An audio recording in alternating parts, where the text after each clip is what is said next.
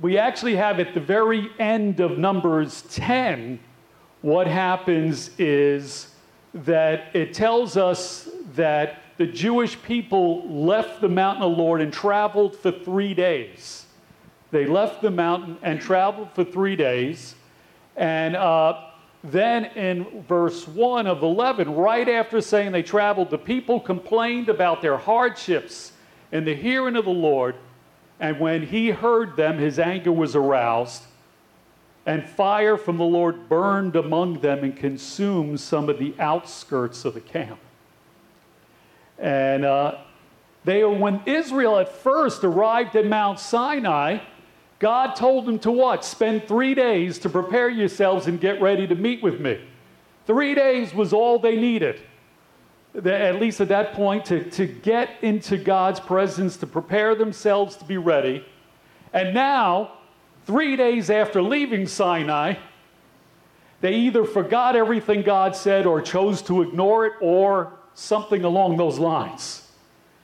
3 days, I don't know if that's good news or bad news.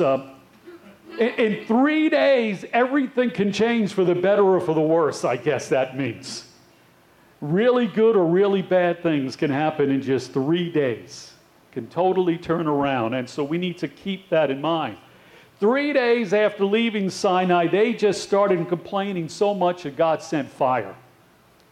And to just consume and destroy people who were complaining. So, I mean, what were they complaining about?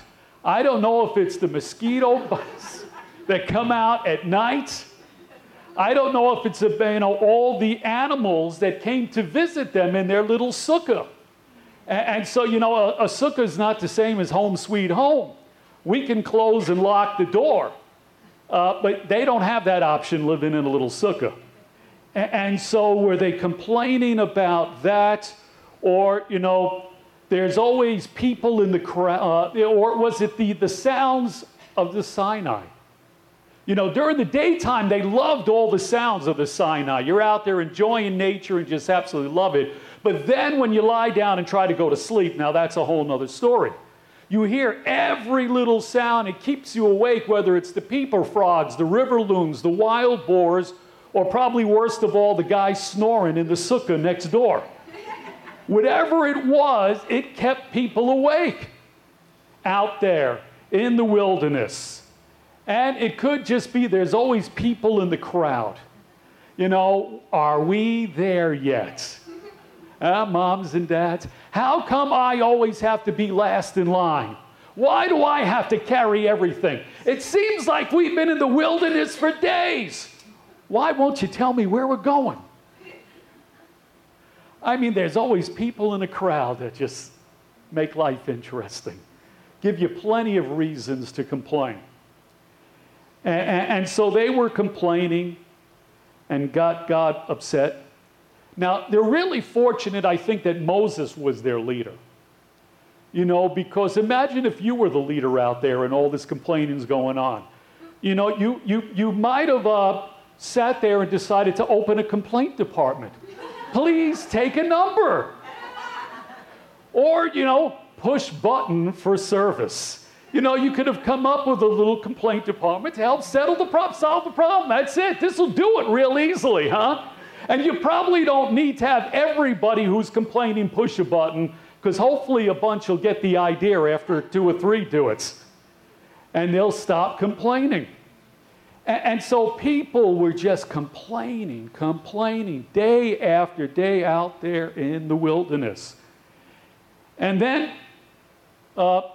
verse 4, Sam mentioned this here, the riffraff. I like it in the Message. It sounded really neat. The riffraff among the people, they had a craving.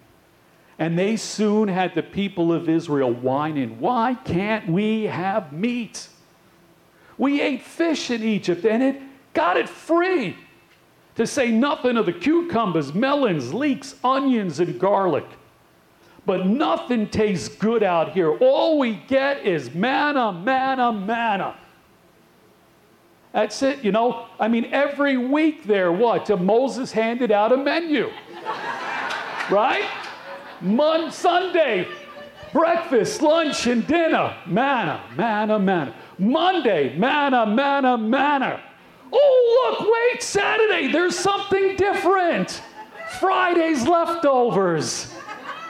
Oh, that's manna too.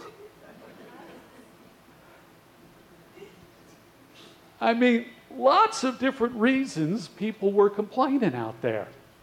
They didn't have to, try too hard to find something to complain about.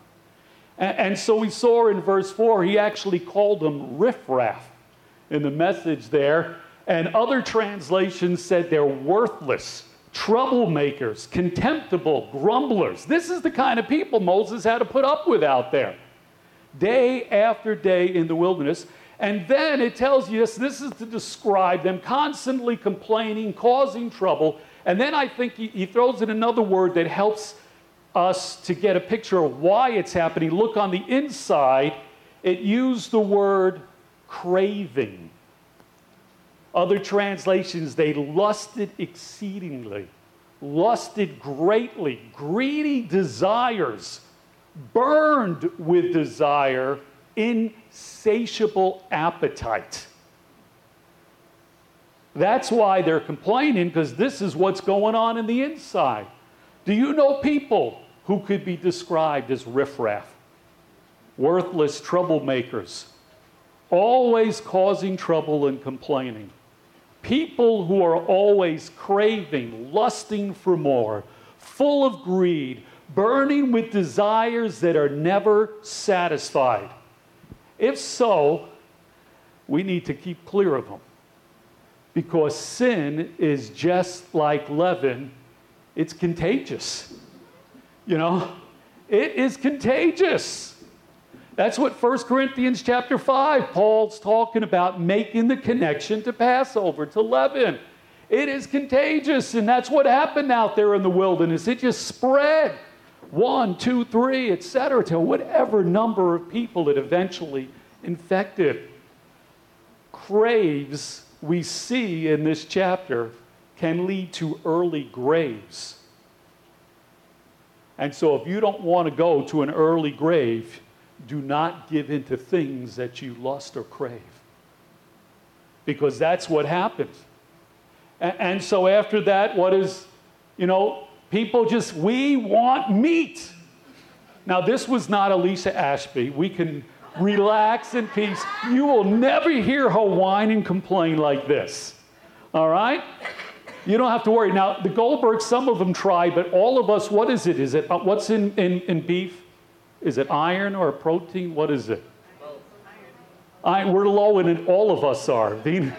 And so we've either got to go back to meat or start with the lentils. So pray which one we got to do. And but we want meat. They're just complaining. And they just kept demanding this over and over and over.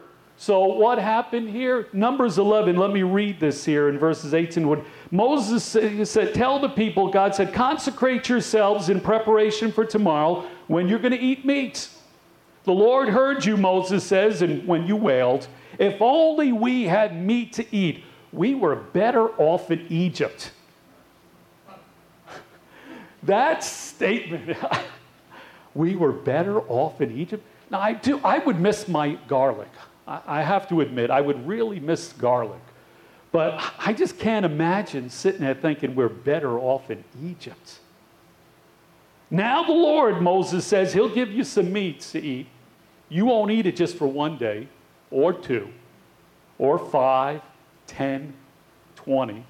A whole month, 30 days straight, until it comes out of your nostrils. And you loathe it. Because you have what is exactly the problem? You've rejected the Lord. That's the root now as you keep going deeper. And you've wailed before him saying, why'd we ever leave Egypt? First thing I see in this passage, that the Lord gave the people what they wanted. But we need to remember that just because God gives us what we ask for, doesn't mean we really need it or that it's good for us. Sometimes he just says, you just keep complaining, and I just got to shut you up. I'll give you what you want, and then you'll realize it. You learn the hard way. So just because God even gives us something doesn't mean it's good for us. We see this here. The second thing is the people were complaining about how God was caring for them. And so what did he say? This means that you've rejected the Lord. You've actually rejected him. I don't like the way you're taking care of us, God. I disagree with the way you're doing things, and we think we could do things better than you. And so it's rejecting the Lord is what that is. Rejecting him and his provision, his care, and what he knows. And so then, verses 33 and 4, while the meat was still between their teeth, before it could even be consumed, the anger of the Lord burned against the people. He struck them with a severe plague, and so the place was called Kivrot HaTa'ava, grave of craves, or craving. And because they buried a number of people who had craved for other food. Now, in the beginning of Numbers 11, God sent fire and many people died. At the end of the chapter, he sent a plague and many more wound up in graves. Sadly, this pattern of craving, complaining, and rejecting God continued throughout their time in the wilderness.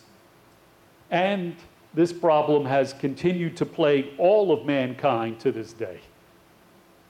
Because we're just the same, sadly, too often.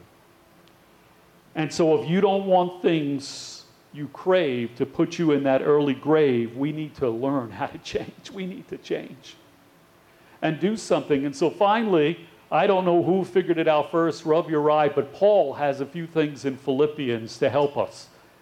One here, it says in 2:14, do all things, everything without grumbling, fault finding, and complaining against God. So just a statement, just direct statement, just they were finding fault with God. They didn't like what he was doing. And they were complaining because they wanted or coveted things that he wasn't giving them. Just a few weeks earlier, God warned them not to do this at Mount Sinai. He gave them what? 10 commandments. And part of it there, 20:17 in Exodus, you shall not covet, want, or desire your neighbor's house, your neighbor's wife, his male or female servant, ox, donkey, bonefish, anything that belongs to your neighbor.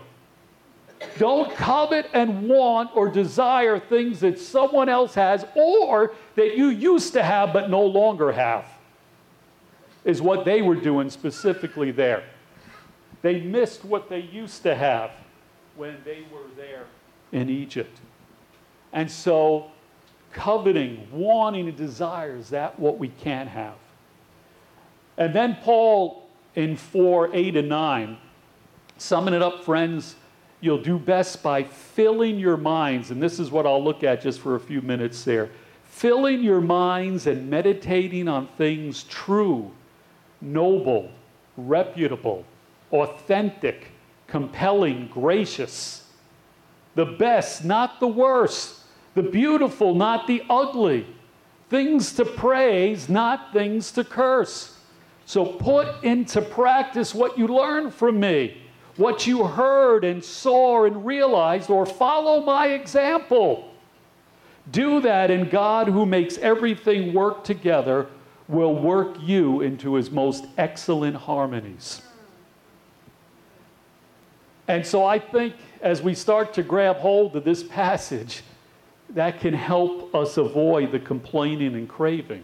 Fill your minds, stuff your minds with the right things as much as you can, so there's no room or space for anything else. Only allow things to get in your mind that align with the truth found in God's Word. Now, don't just put truthful thoughts in your mind. You need to meditate on them. You need to contemplate, ponder, think, consider, turn over in your mind. See it from all different angles and sides so that we grow in our understanding of what God's trying to teach us. Fill your mind, meditate on these things that are true, authentic, factual, correct, accurate, the truth, the whole truth, and nothing but the truth. God's is truth, and the Bible records His words. So we need to fill our minds with words from the Bible and continue to study it and dig into it, ponder it, discuss it. Fill our mind with things also that are noble, honorable, moral and polite, reputable, meaning trustworthy, highly regarded, of good standing in the eyes of God, not necessarily the world, but things that are in good standing with God and His Word. Things that fill our mind need to be compelling. Convincing, that means gripping and captivating so that they actually can take hold and stick. It's got to be convincing and grip and grab hold of us somewhere in here so it actually stays. I've given up on conferences. They're nice little boosters and pep rallies, but you go home tomorrow and nothing's changed usually. And it's nice you got this big crowd, but I'm done with it. I'm done with it. It's just fanfare and show, but somehow something's got to get in here and grip me so I actually can change. And if they really come from God, they'll be the best, finest, greatest, and most excellent things you'll ever learn.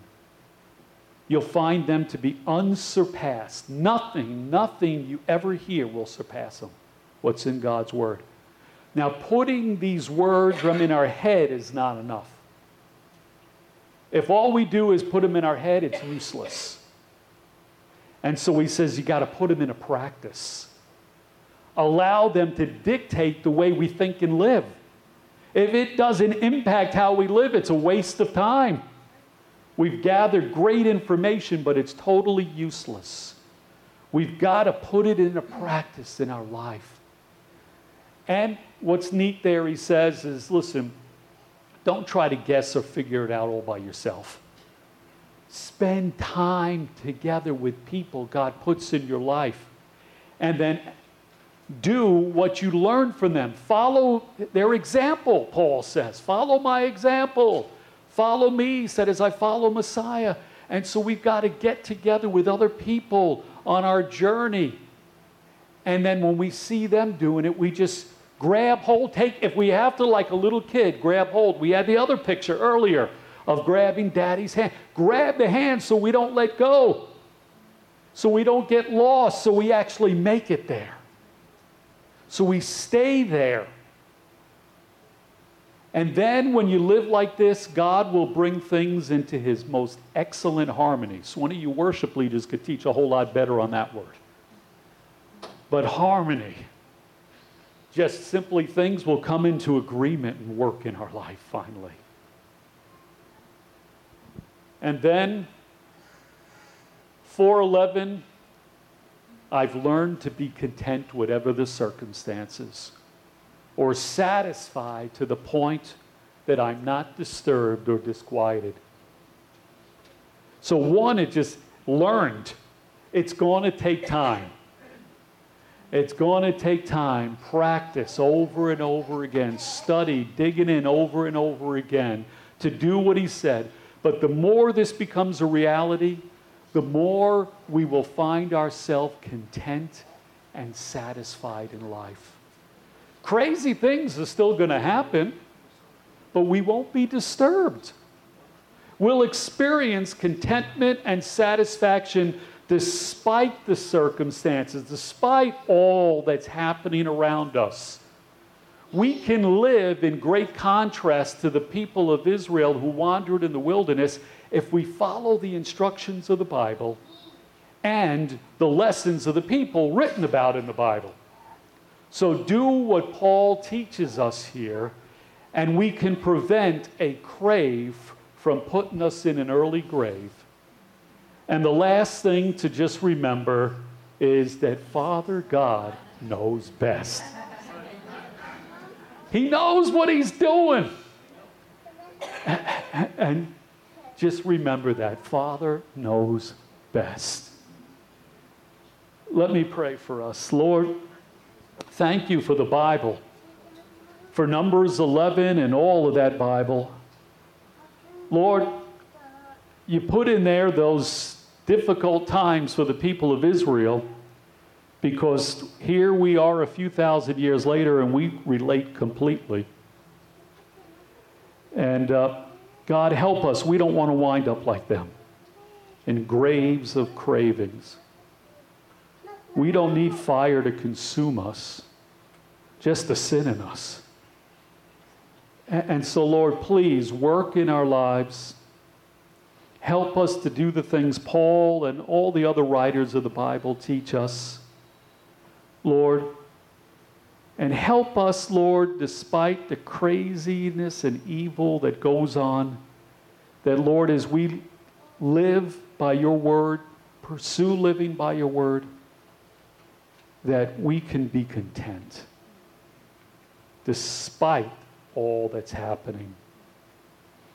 Help us to experience your contentment and your satisfaction while we live in this crazy world. We thank you for this in the name of Yeshua. Amen.